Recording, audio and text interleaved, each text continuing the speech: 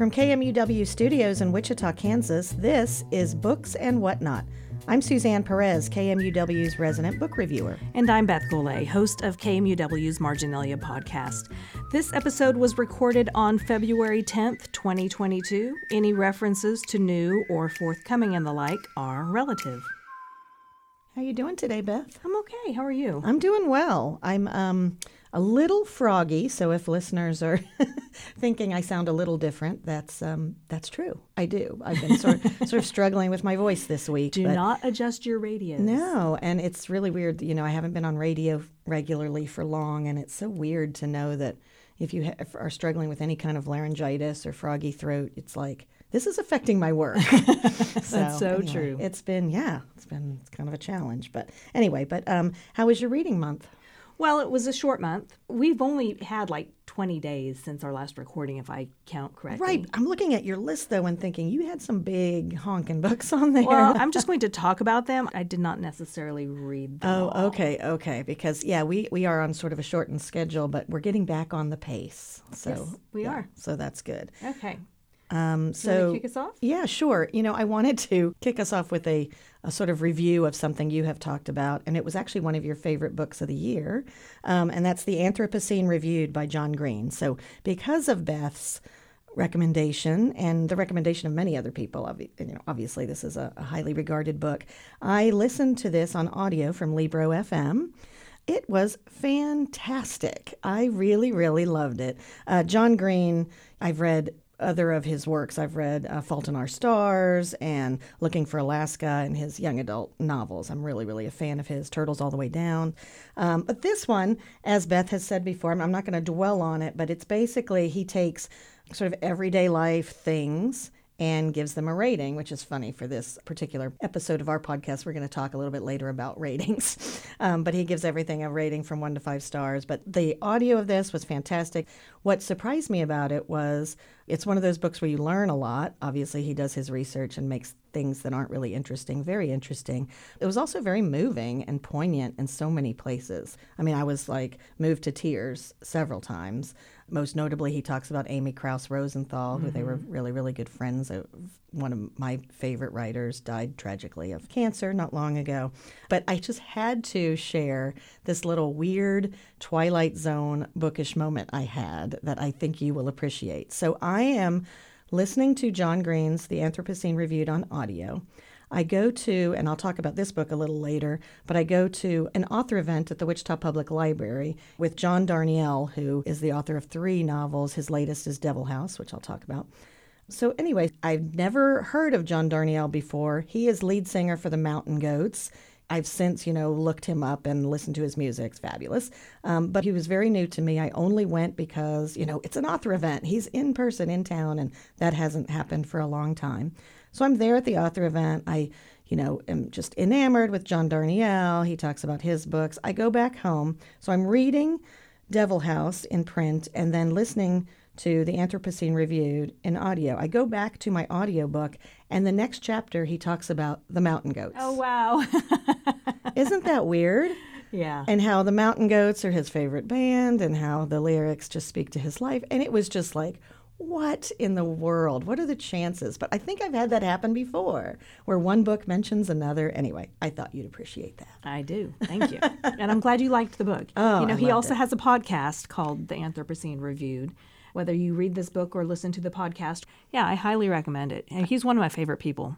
He's great. And also, I should note that the audiobook, I was following along because I also have a print copy of the book and making notes in it. But the audiobook included some extra essays. Oh. Yeah, so that was interesting. That is interesting. Yeah.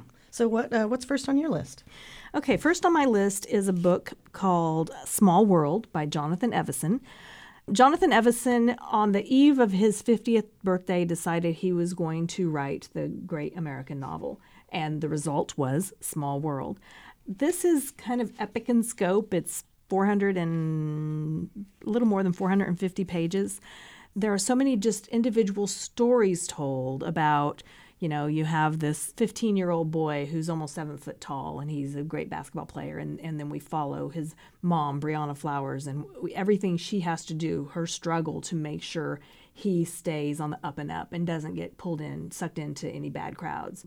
100 years earlier, we follow this family who comes to the United States from Ireland because they are chasing the American dream. We follow the railroad as it starts on the East Coast and starts on the West Coast and where it meets in the middle. We see some Chinese immigrants in San Francisco. So we meet all of these people at different stages in their life. They are all moving toward something or getting away from something. They are all leaving and migrating to different situations. And then they do, we find out that they are all on this one train that goes along the coast in the Pacific Northwest. So it was just really fun. It was a fun novel. I love the cover. I'm looking at the cover right now. The typeface on the cover is very cool. Yeah. It does look like an epic. What is it with all the long books this year, Beth? I don't know. They're all like 500 pages and I more. don't like it. I don't either. It's like, if I can, I don't know. I just need to wrap my brain around getting back into big books. But so many of them recently that I've been excited about. Cloud Cuckoo Land, To Paradise, and Still Life. And Still Life. And Yeah. They're all just long. And now this, and Great Circle. I'm thinking of all these monster books. Maybe, I don't know, what is it about the pandemic that made people write more, write longer? I don't know. Well, they were writing these before then, probably. Yes, but I'm wondering what happens with the editing process? I wonder too. It's non-existent. I don't know. But did you like this book though? Yes, I did you like feel it. Like it did it read like a 500-page book, or did it move along more quickly? It moved along. Now I read it while I do the double, the listen and read at the same time. So that always helps move it along, because even if you can't become distracted by something else if you have a voice in your head. For sure. I love that too. And that's a good little reading tip if people are able to do that. Right. Listen and read. And before I go on, I do want to mention, so I spoke with Jonathan Evison about Small World for the Marginalia podcast. And since I had him, I wanted to ask him about a previous novel of his called Lawn Boy, because and you can speak better to this, but it is being challenged all over the country. Right, it's on all the lists. Yes, it's on all of the lists. And so I asked him about it, and here's what he had to say. Well, to me, it's quite obvious that the entire phenomenon is just a political straw man, because these people are not actually reading the books before they're challenging them. They're finding paragraphs to read out of context. And this is a way for the Republicans to, what they've turned it into is this sort of dog whistle for conservative parents to say, the school board's trying to tell you what we can teach our kids, and they're trying to take your voice out of the classroom, and they're, you know what I mean? It's obvious what they're trying to do. They're trying to rile up a bunch of parents who, if these parents are so interested, well, why aren't they on the PTO? Why are they skipping their, parent teacher meetings? Why aren't they at Meet the Teacher night? So as somebody who received a lot of death threats because of this, and just people saying awful things about my kids and blah, blah, blah, it was obvious to me that not a single one of them read the book. They were talking about the same miscontextualized 3 sentences that some lady read on a TikTok video. And still, even in the context that she read them, it's untrue. They glommed onto this idea that there's a 30-year-old realtor having fellatio with a 9-year-old. That's not the case. It is a 23-year-old protagonist remembering an experience he had as a 9-year-old, just innocent sexual experience, and the person that he had it with just happens to be a big realtor now. So they took that and just twisted it around and ran with it and called the book pedophilia, which is completely untrue. And to some of these people's credits, I've actually heard from them, and they go, you know what, I read this book and I'm kind of ashamed to say that I read it with the intent that I wanted to burn it. And now I see that this is a good novel. I think at the end of the day, they don't like non-binary, non-white protagonists who have sexual experiences at church youth group meetings, and I don't blame them. That threatens a lot that is sacred to them, but this is modern realism. And, my book was not intended to shock anybody. Truthfully, I mean, my job is to rattle cages on some level. And there's so many cages I wanted to rattle with that book, wealth disparity, racial assumptions, all these things, sexual identity, but pornography was not one of them. I did not write the book to shock anybody. And it's really not a shocking book, I don't think. I mean, I don't think I did anything in there in terms of preteen sexual experimentation, except that maybe it's non-binary that YA authors have been doing for 70 years, 80 years. So I don't it's just a straw man. It's it was terrible to be threatened, but at the end of the day, hey man, it's kind of cool to be banned. And I sold a bunch of books, and I noticed that a lot of the books they've been undergone independent review and have been put back in the libraries, and I'm kind of like, damn it, I kind of wanted to keep them out. You know what I mean? That way they got to go. If they can't get them at the library, it means they got to go out and buy them. And that's putting bread on my table. You know what I mean? God love the libraries, but I mean, All right. That's very interesting. The one woman who read it did not read it accurately and misrepresented it. So any other person who challenged it just glommed onto what she said. Yep. So you have to, I mean, in my opinion, I had to reacquaint myself with Lawn Boy just so I could talk to him about it, because it's not fair to challenge something that you've not read. So anyway, Evison writes a very specific type of book. I wouldn't call it Dickensian, but all of his characters are like the people who are marginalized, and so that is kind of Dickensian. Yeah. So they're it's he said he's been writing the same book his whole life, but just under different titles. Oh, interesting. Yeah. Well, I look forward to reading this. I haven't read any of his novels, I'm embarrassed to say, but he also has the North Cascades one that I'm kind of interested in, the one that came out. Is that west of here? No. I think it's called The Legend. It just came out like 6 months before this one, and Legend. I asked him about it, and he said, that poor book. It was suffering under the shadow of this one. And it came out during the pandemic, but folks over at Watermark Books in Wichita love that novel. He's been to Wichita, I think, at least 4 times. Yeah. The book that you're speaking about is the only one of his I do not own. He wrote The Revised Fundamentals of Caregiving. He wrote West of Here, which is kind of epic in scope, and This Is Your Life, Harriet Chance. Okay. Oh, yeah. I guess I do not have All About Lulu. Okay. Wow, he does have quite a few under his belt. Yeah. Awesome. That's great. Yeah. Small World by Jonathan Evison, as well as Lawn Boy by Jonathan Evison. Cool. Well, my next book I listened to, again, on Libro FM a while back and did a review, if you'd like to see it, on kmuw.org. But I did want to mention it here in the podcast because I just loved it so much. And that's Taste, My Life Through Food by Stanley Tucci, a celebrity memoir / cookbook. I had no clue. I had never seen Big Night, the movie, which apparently is Stanley Tucci's homage to cooking and food. Oh, interesting. So I need to see that. I made a mental note as I was listening to this book to watch that movie. But it's fantastically written and put together. It's some recipes. It's the story of his life growing up as in an Italian-American family. His parents were immigrants from Italy, and just sort of the amazing role that food played in his life. I mean, everything from his never wanting to eat over his friend's house because it was never as good a food as he would have at his own, to just becoming, a cook in his own right. I mean, and traveling. And he played Julia Child's husband, Paul, in the movie Julie and Julia. So he's had this sort of food-adjacent career in acting, which is also interesting. He has a sense of humor that comes through, just really interesting episodes. He name drops just shamelessly, but it's also kind of funny. It's like, when I was in Paris with Meryl Streep, blah, blah, blah. But he's been in several movies with her. Oh, for sure. Because he was also in The Devil Wears Prada with her. Yes, that's right. So anyway, it's fantastic. He also talks a little bit, I had not realized that he had a medical issue.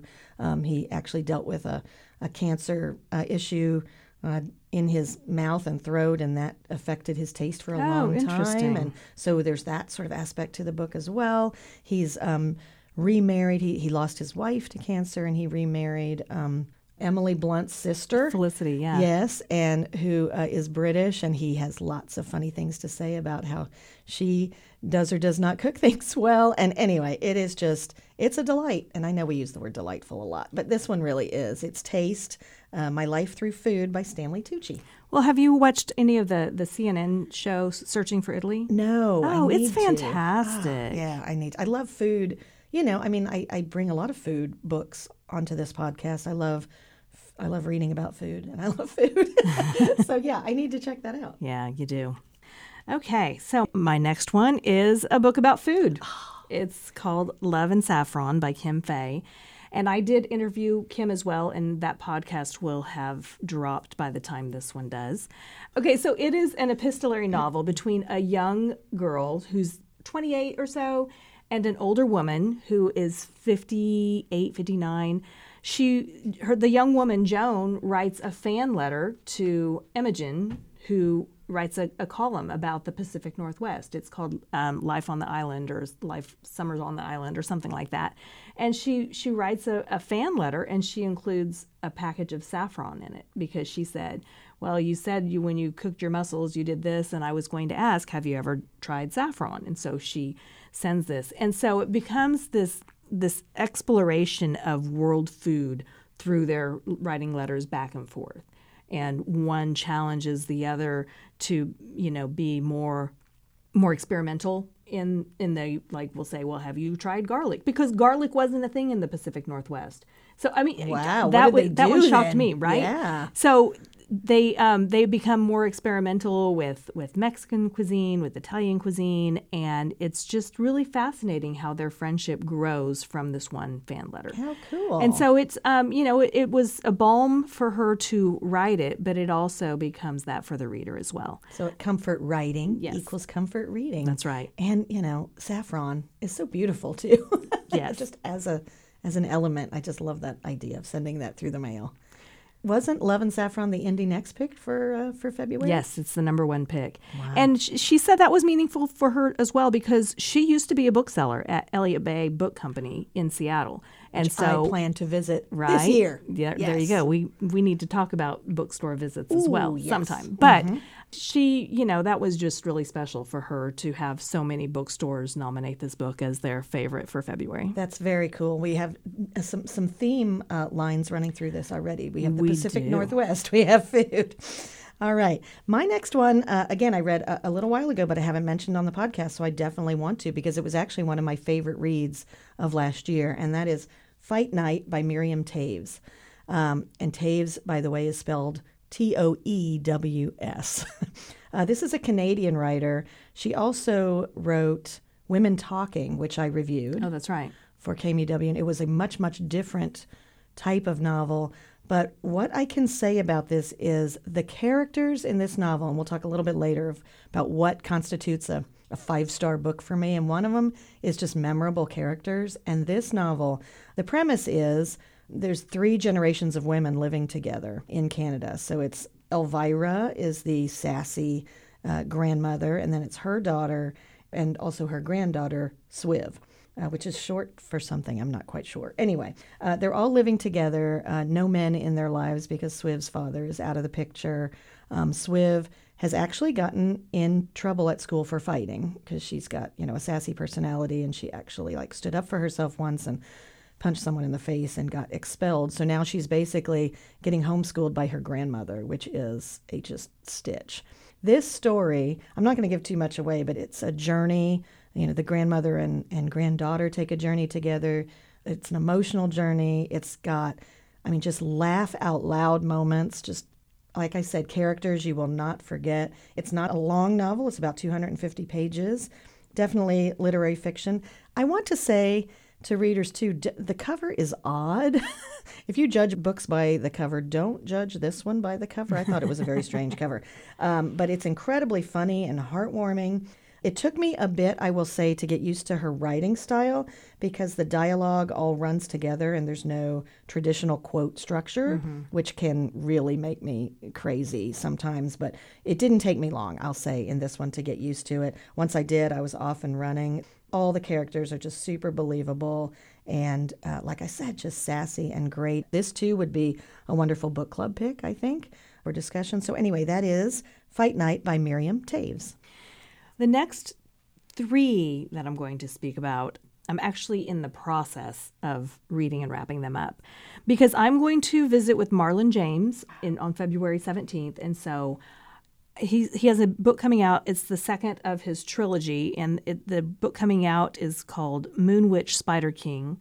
That follows Black Leopard, Red Wolf. And so I am reading those in anticipation of my interview with him. Marlon James, people might know him. He won the 2015 Man Booker Prize for A Brief History of 7 Killings. Which is not brief. No, it's not. This is a monster of a book as well. It's got a big old yellow cover. I can see it in my mind's eye. I did not read it. This is kind of like, to me, and I'm probably completely wrong, but I feel like he's writing the African epic. You go on all of these heroes' journeys, these epic journeys, and apparently you have to cross a river to go to the world of the dead, and he just does that immediately. So I'm assuming this is like his hero's epic journey. So. We'll see. And he's a Black author, right? Yeah, he's Jamaican. Mm-hmm. Yeah, he's Jamaican. And from everything I've heard about Black Leopard, Red Wolf, I've heard a lot of comparisons to American Gods by Neil Gaiman. Now, I haven't read that, but we know you have a connection with it. I don't know if you want to share that now or not. One day soon when we're talking about weird bookish serendipity, I will bring that up. But yeah, American Gods is one of my absolute favorite novels, but I have heard comparisons to that, and just that this is sort of African mythology and folklore. But yeah, good luck and have fun reading those. I think you're going to love them. Well, and in my research, I also discovered that he has a podcast. It's called Marlon and Jake Read Dead People. And here's the description: a podcast hosted by Marlon James and his editor, Jake Morrissey, executive editor at Riverhead Books. In each episode, Marlon and Jake give their unfiltered and hilarious takes on the authors that readers know, love, and debate. Dickens versus Trollope, Alcott versus Ingalls Wilder. From ancient myths through science fiction, they cover it all, and they're honest, brutally, unsparingly honest, which is why the authors have to be dead. Oh, so I think that's going to be fun. Yeah, that sounds great. I didn't realize he was a podcaster. Awesome. Me neither. Well, that's going to be epic for you to talk to him. That's coming right up. I'm so afraid. Oh, don't be. You talk to so many famous people. Come on. Okay, I guess I'll go to my next one, which is a backlist. Challenger Deep by Neal Shusterman. This came out in 2015. I read it for a number of reasons, the main one being that the Read ICT Challenge for 2022, category number 11, is a book that deals with mental illness. So I was thinking about, there are so many great choices in this category, but my daughter Hannah had read Challenger Deep while she was in high school, and I remember her loving and raving about it and pressing it into my hands and saying, you must read this. And of course I just sort of went, okay, I will, of course. And it sort of got put on a back burner and never read by me. So I thought this is the perfect opportunity to get back to that. It is told from the point of view of a young man. His name is Caden Bosch, and he's a teenager with schizophrenia. And it's told from his point of view, and it alternates storylines between what's in his mind, and Challenger Deep has to do with this sort of marine adventure he goes on to look for this treasure, and his, these characters that are so real to him in his brain, alternating with what's going on with him in real life, with his parents being concerned about him, his friends wondering if he's on drugs, the whole journey is, I was texting my daughter as I was reading this going, oh my gosh, this book is so exhausting to read in that way, because you can really feel it, the pacing, the just descriptions. It's just like you can really, you're put in that position where you can feel how exhausting this is to live this kind of life. And it reminded me in that way of A Curious Incident of a Dog in the Nighttime, the book about autism, told from an autistic boy's point of view. Anyway, so it was fantastically told.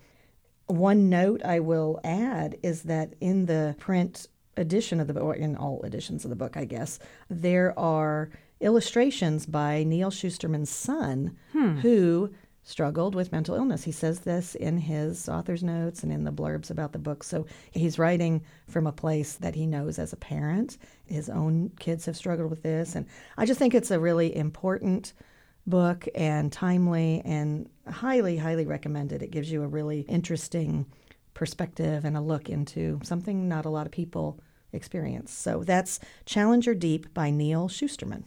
Very cool. Yeah. My next one, I meant to look this up before I got here, and I didn't. So I'm just going to say this is my 1,000 books to read before you die. You're doing so well on that. Carly Coover, who works with me in the marketing department. She's one of the producers of this podcast. I'm looking at her through the booth right now and waving. She and I are taking a class at Wichita State, and it's critical studies in film, and we are concentrating on Shakespeare. Shakespeare in film. But, to understand it, you have to make sure you read the play as well. So, Henry V. Oh, wow. One of the Henrys. One of the Henrys. Hal. I like to call him Hal. Hal. Oh, wow. So then you're going to watch the movie? Yes, and do you pronounce his name Kenneth Branagh? The Irish actor? He's the Harry Potter guy. That Irish She's looking guy. it up. And I don't even know the name of the character. I mean, I saw the movie, but I don't know this character's name that he played in Harry Potter. He was married. I found out he was married to Emma Thompson, divorced her, and had a thing with Helen Bonham Carter? Wow. Yeah. So maybe they got together during Harry Potter. I don't know. Because she's, what's her name? She's Bellatrix Lestrange. That's who she plays in Harry Potter films. Was he Gilderoy Lockhart? Yeah. Okay. Score for Suzanne. Harry Potter trivia. I haven't read the books. Oh, really? I'm stuck in number 3. And for the longest time, I just refused to read them because I didn't need to. There were so many other books that I could read and help people who came into the bookstore. Nobody needed me to sell them on Harry Potter. True. Not a single person. There's different reasons for reading, though. Right.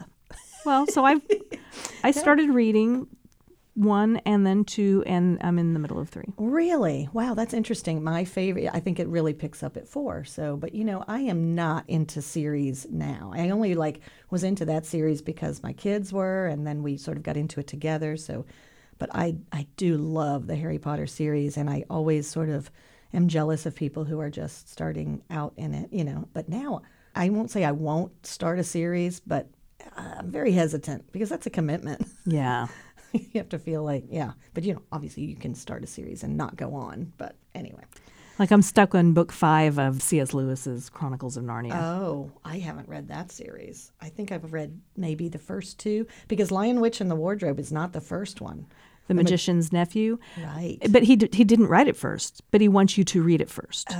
There's that whole debate about whether you read them by publication date or actual plot chronology. Right. But C.S. Lewis wants you to read it first. Wants you to read which first? The Magician's Nephew. Okay. I did not. You have to start over. Sorry, C.S. Lewis. I read The Lion, the Witch, and the Wardrobe, and then I read The Magician's Nephew. But okay. Anyway. So, yeah, we read the play, we watch the movie. We are watching 2 versions of Henry V. One is the Kenneth Branagh version, and then the other one is like a 1944 version by Laurence Olivier. Ooh, Sir Laurence Olivier. Yeah. Cool. You're going to know so much about Shakespeare when you get done with this degree. I'm going to know so much about Shakespeare when it comes time to take the test, and then I will forget it. Like we do with our books that we read.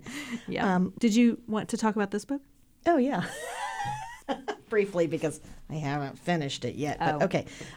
The other book I wanted to talk about today is Devil House by John Darnielle. I mentioned earlier that I have gone to his event that was held at the Wichita Public Library. Can I just say, it is how wonderful it is to have in-person author events again. There's just something about being in a room with an author and hearing him read is just so amazing. It contributes to the reading experience. I think it broadens what you know about a book and take from the book.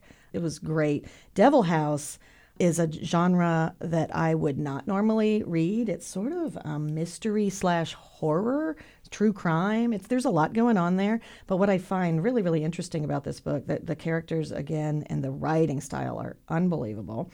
He said he outlined it, and the structure is very deliberate. where the first and last portions are written in first person. The next two in are second person. The next two in are third person. So he does this And then onion skin of yes. Okay.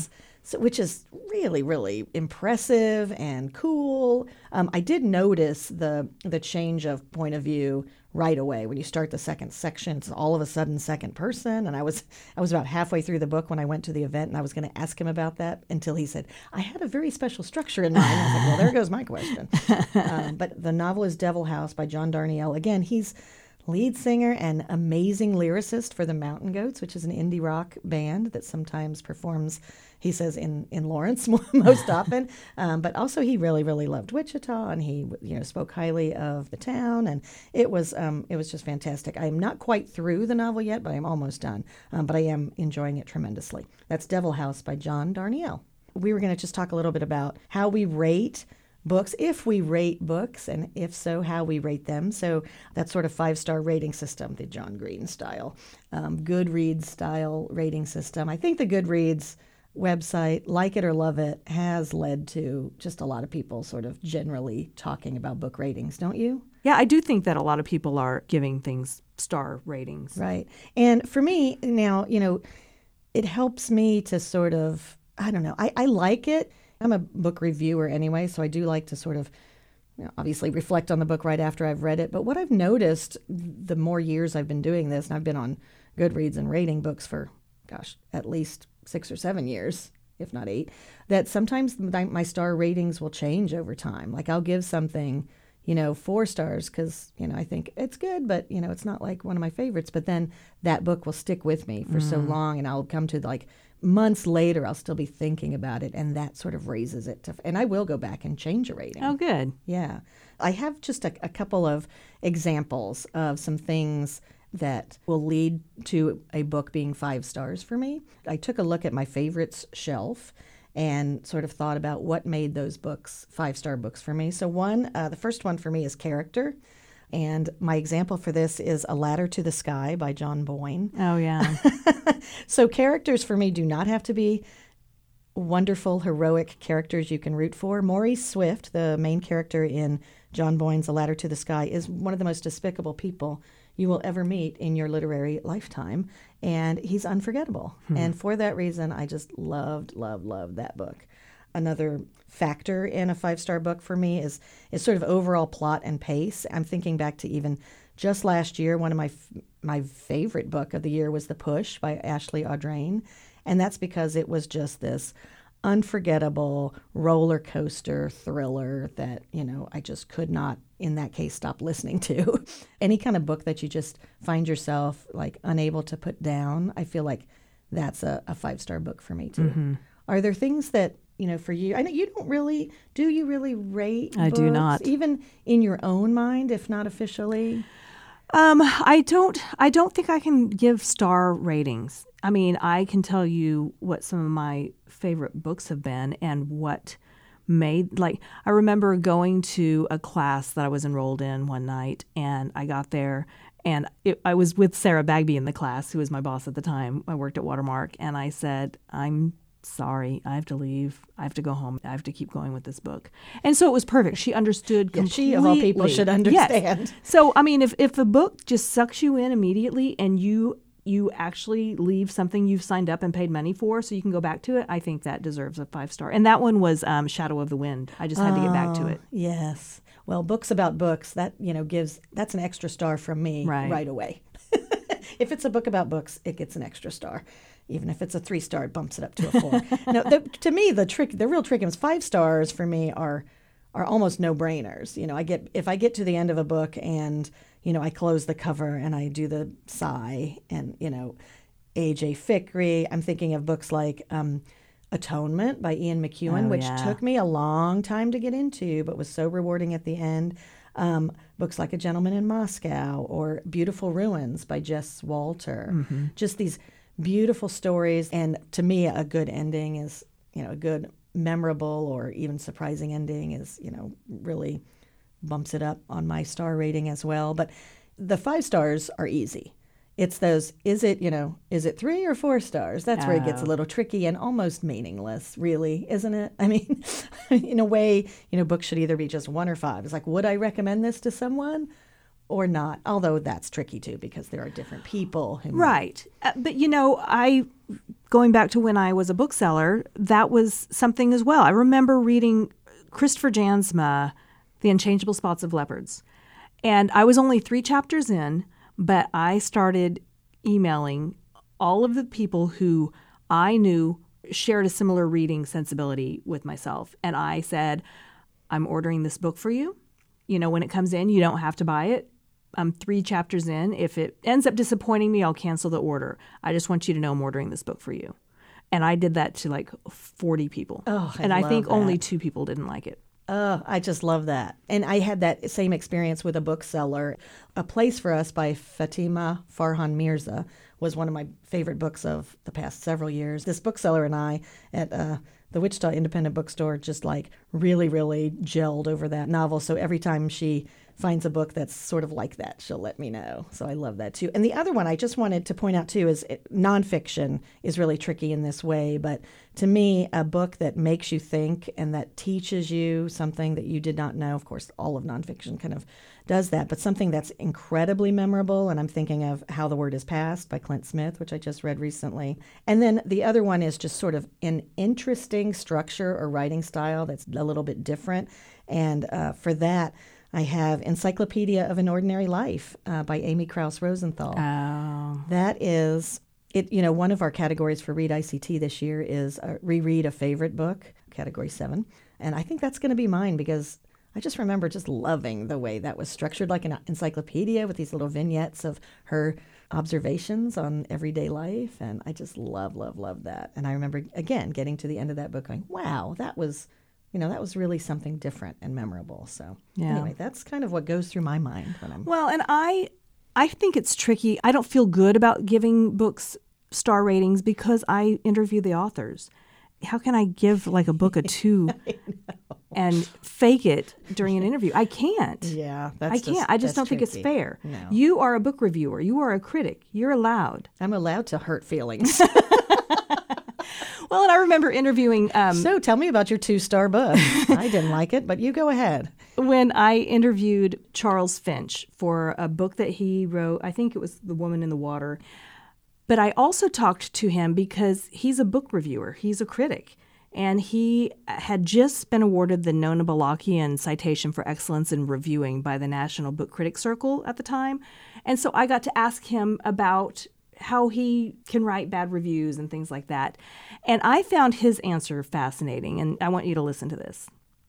I listened to a conversation that you had in 2016 with Pamela Paul on the Inside the New York Times Book Review podcast. And I really want that to be named Behind the Times. I don't know why. But then they would sound like they were behind the times. I know. Ahead of the times, maybe? Or I don't know, but that doesn't work either. You're right. We'll leave it the way it is. Let's keep brainstorming, and then they'll definitely listen to us. If I remember right, she was asking you how you decide which books to review, and you told her you'd rather write something positive than negative. And I think you said you read early chapters. Do you just abandon them then if you don't feel like you're going to be able to write something positive? That's a good question. I think a reviewer, it's really important to reserve the right to write a negative review. And sometimes I'm just assigned a book and it's not good and I give it a very bad review. I think when you do that, you have to venture 85% into the writer's territory. You have to be absolutely sure that you know what's going on in their head and what they were trying to achieve before you give a bad review. And once you know, you can write a really negative review. I've done it. But I would always rather advocate on behalf of something I love than slam something I dislike. And I prefer both of those to being neutral because sometimes you get a book and you're like, well, this was okay. But for instance, last year, I really loved this book, Improvement by Joan Silber, which was released by an independent press. And I wrote a really strongly favorable review of it for the Washington Post. And I think it gave the book a jolt. It's now being nominated for prizes and it's gone into further printings, I believe. And that's the best feeling you can have as a critic. I think that's what I meant, is when you're speaking on behalf of something that maybe doesn't have enough attention behind it. So I do feel like you have to make sure you understand the author's intent before you do any bashing. I do agree with him there. But at the same time, if I'm just even remotely entertained, I like the book. Yeah, I love that too. I mean, I do hope that anyone who takes a look at my Goodreads, profile or, my star ratings definitely should keep in mind that all readers are different. Yeah. And what's a, 3-star book for me could be a 5 for you and vice versa. I think that, that's definitely something to keep in mind. And that's the great thing about reading, isn't it? I mean, right. We all bring something different. We all want something different, from books. So, and we're at different places in our lives when we read things as well. I mean, I'm afraid of going back and rereading some books because they won't hold up. Oh, me too. The book doesn't change, but I do. Yes, absolutely. As a matter of fact, I just heard someone talk about A Catcher in the Rye being her favorite novel because she read it as a teenager and really identified with Holden. She said she reread it a couple of times through her life and still loved it. But the last time she read it, she realized she wasn't in that place anymore. Yeah. And she just sort of has grown past Holden and she didn't need that anymore. And it was almost sad, but at the same time, it was just that realization that, yes, it is, they do, serve a purpose for this. And that's why I think that mood reading is a good thing. I think that you need to, it's okay to pick up a book just because this seems like the book for me right now, and it might not be the book for me, 5 years ago or 5 years from now. Well, I guess that seems like a good place to stop, Beth. I agree. All right. Well, thanks for joining us for Books and Whatnot. Until next time. Keep turning those pages. Bye-bye. Bye. Books and Whatnot is a production of KMUW Wichita. Our team of engineers, producers, editors, and hosts are Mark Statzer, Torrin Anderson, Haley Krausen, Jonathan Huber, Luann Stevens, Carly Cooper, Beth Golay, and Suzanne Perez.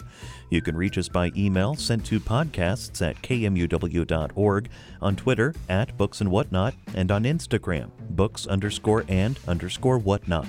Find more conversations and a list of books discussed in this episode at kmuw.org.